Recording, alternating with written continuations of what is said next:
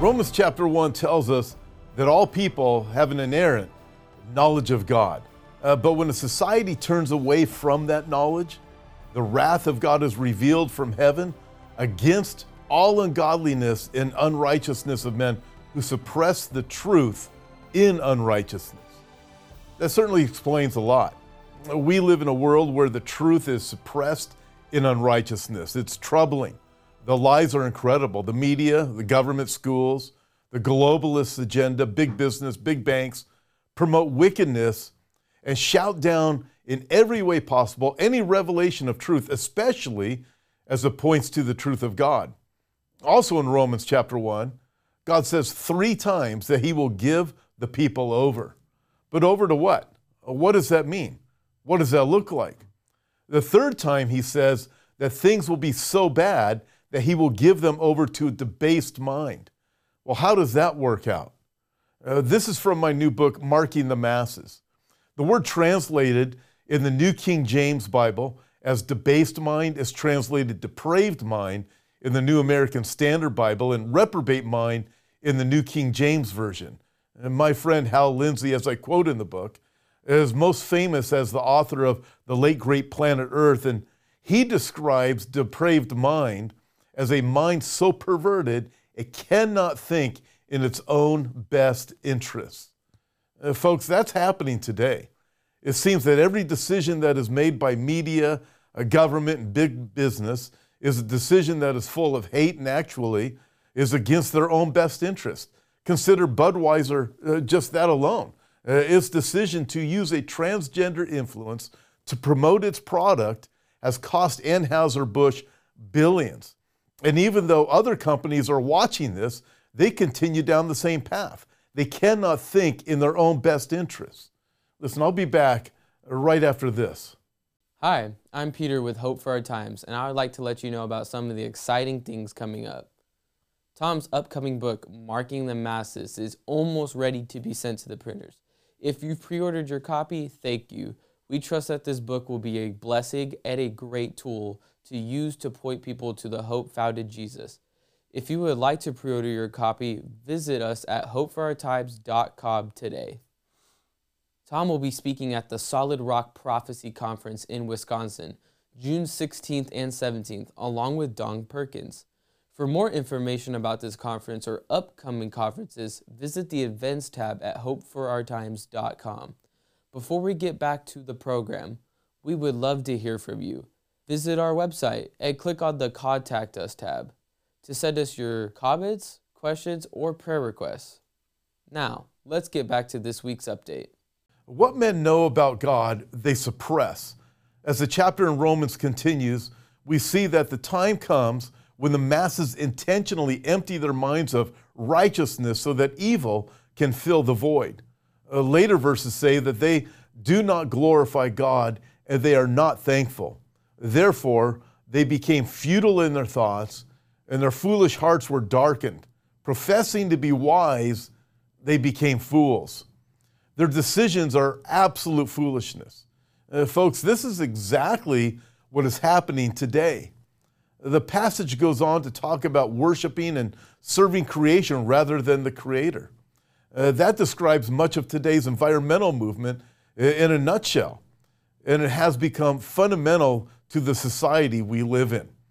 When we think of the globalist agenda and ESGs alone, some of what is happening with Budweiser, Target, and on down the list makes sense when we think of the S of the ESGs, as it is specific to a socialistic agenda where companies and politicians are encouraged to enforce their social agenda, like transgenderism, in order to receive funding.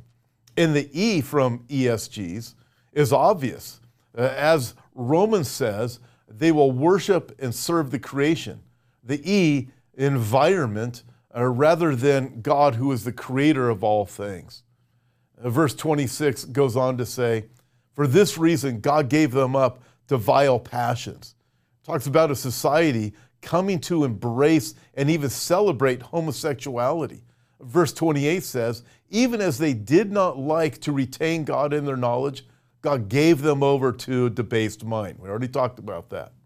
Then They fill those minds with all unrighteousness, the Bible says, sexual immorality, wickedness, covetousness, maliciousness, full of envy, murder, strife, deceit, evil-mindedness. They are whisperers, backbiters, haters of God, violent, proud, boasters, inventors of evil things, disobedient to parents, undiscerning, untrustworthy, unloving, unforgiving, unmerciful. Man, does that sound like we've arrived there today? And then verse 32 of Romans chapter 1 says, they know God, they know that He judges, and deep down, they know that those who practice such things deserve judgment. As society pledges headlong toward its end, the evil only grows. Not only do they seem determined to make their own path down the road to hell, they're determined to take others with them. They indoctrinate even the smallest of children in their arrogant dismissal of God. They're happy to see others partake of evil. And according to one source, Romans chapter 1, verse 32 teaches it's not as if they don't know better. They know perfectly well they're spitting in God's face, and they don't care. Worse, they hand out prizes to those who do the worst things best. We live in a time when evil has stepped out of the shadows to be celebrated. Growing numbers of people and nations around the world now applaud and give homage to the most extreme depictions of evil.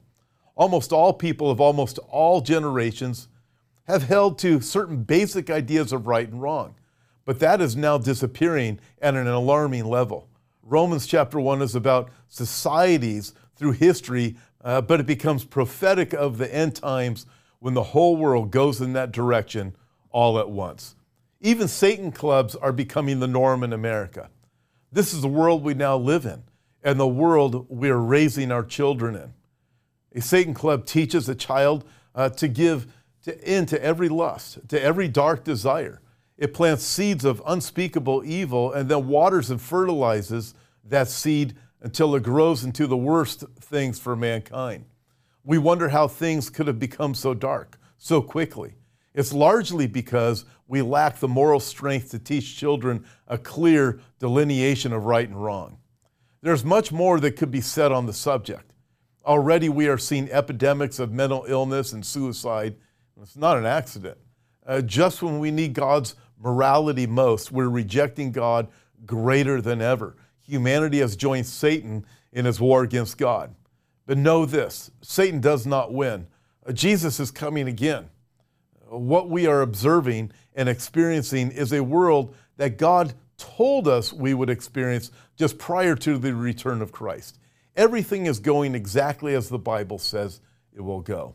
Listen, I want to encourage you. If you know Christ, don't lose heart as you look at all of the wickedness that it's exploding. As we look at a world that has certainly been turned over to a reprobate or debased mind.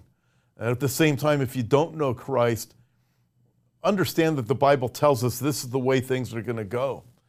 And the only way this world can make any sense right now is to understand what the Bible tells us about these things, because the Bible did warn us this is exactly how the world is going to look just before Jesus comes back. Listen, I want to encourage you. Again, if you know Christ, be strong in the Lord and the power of His might.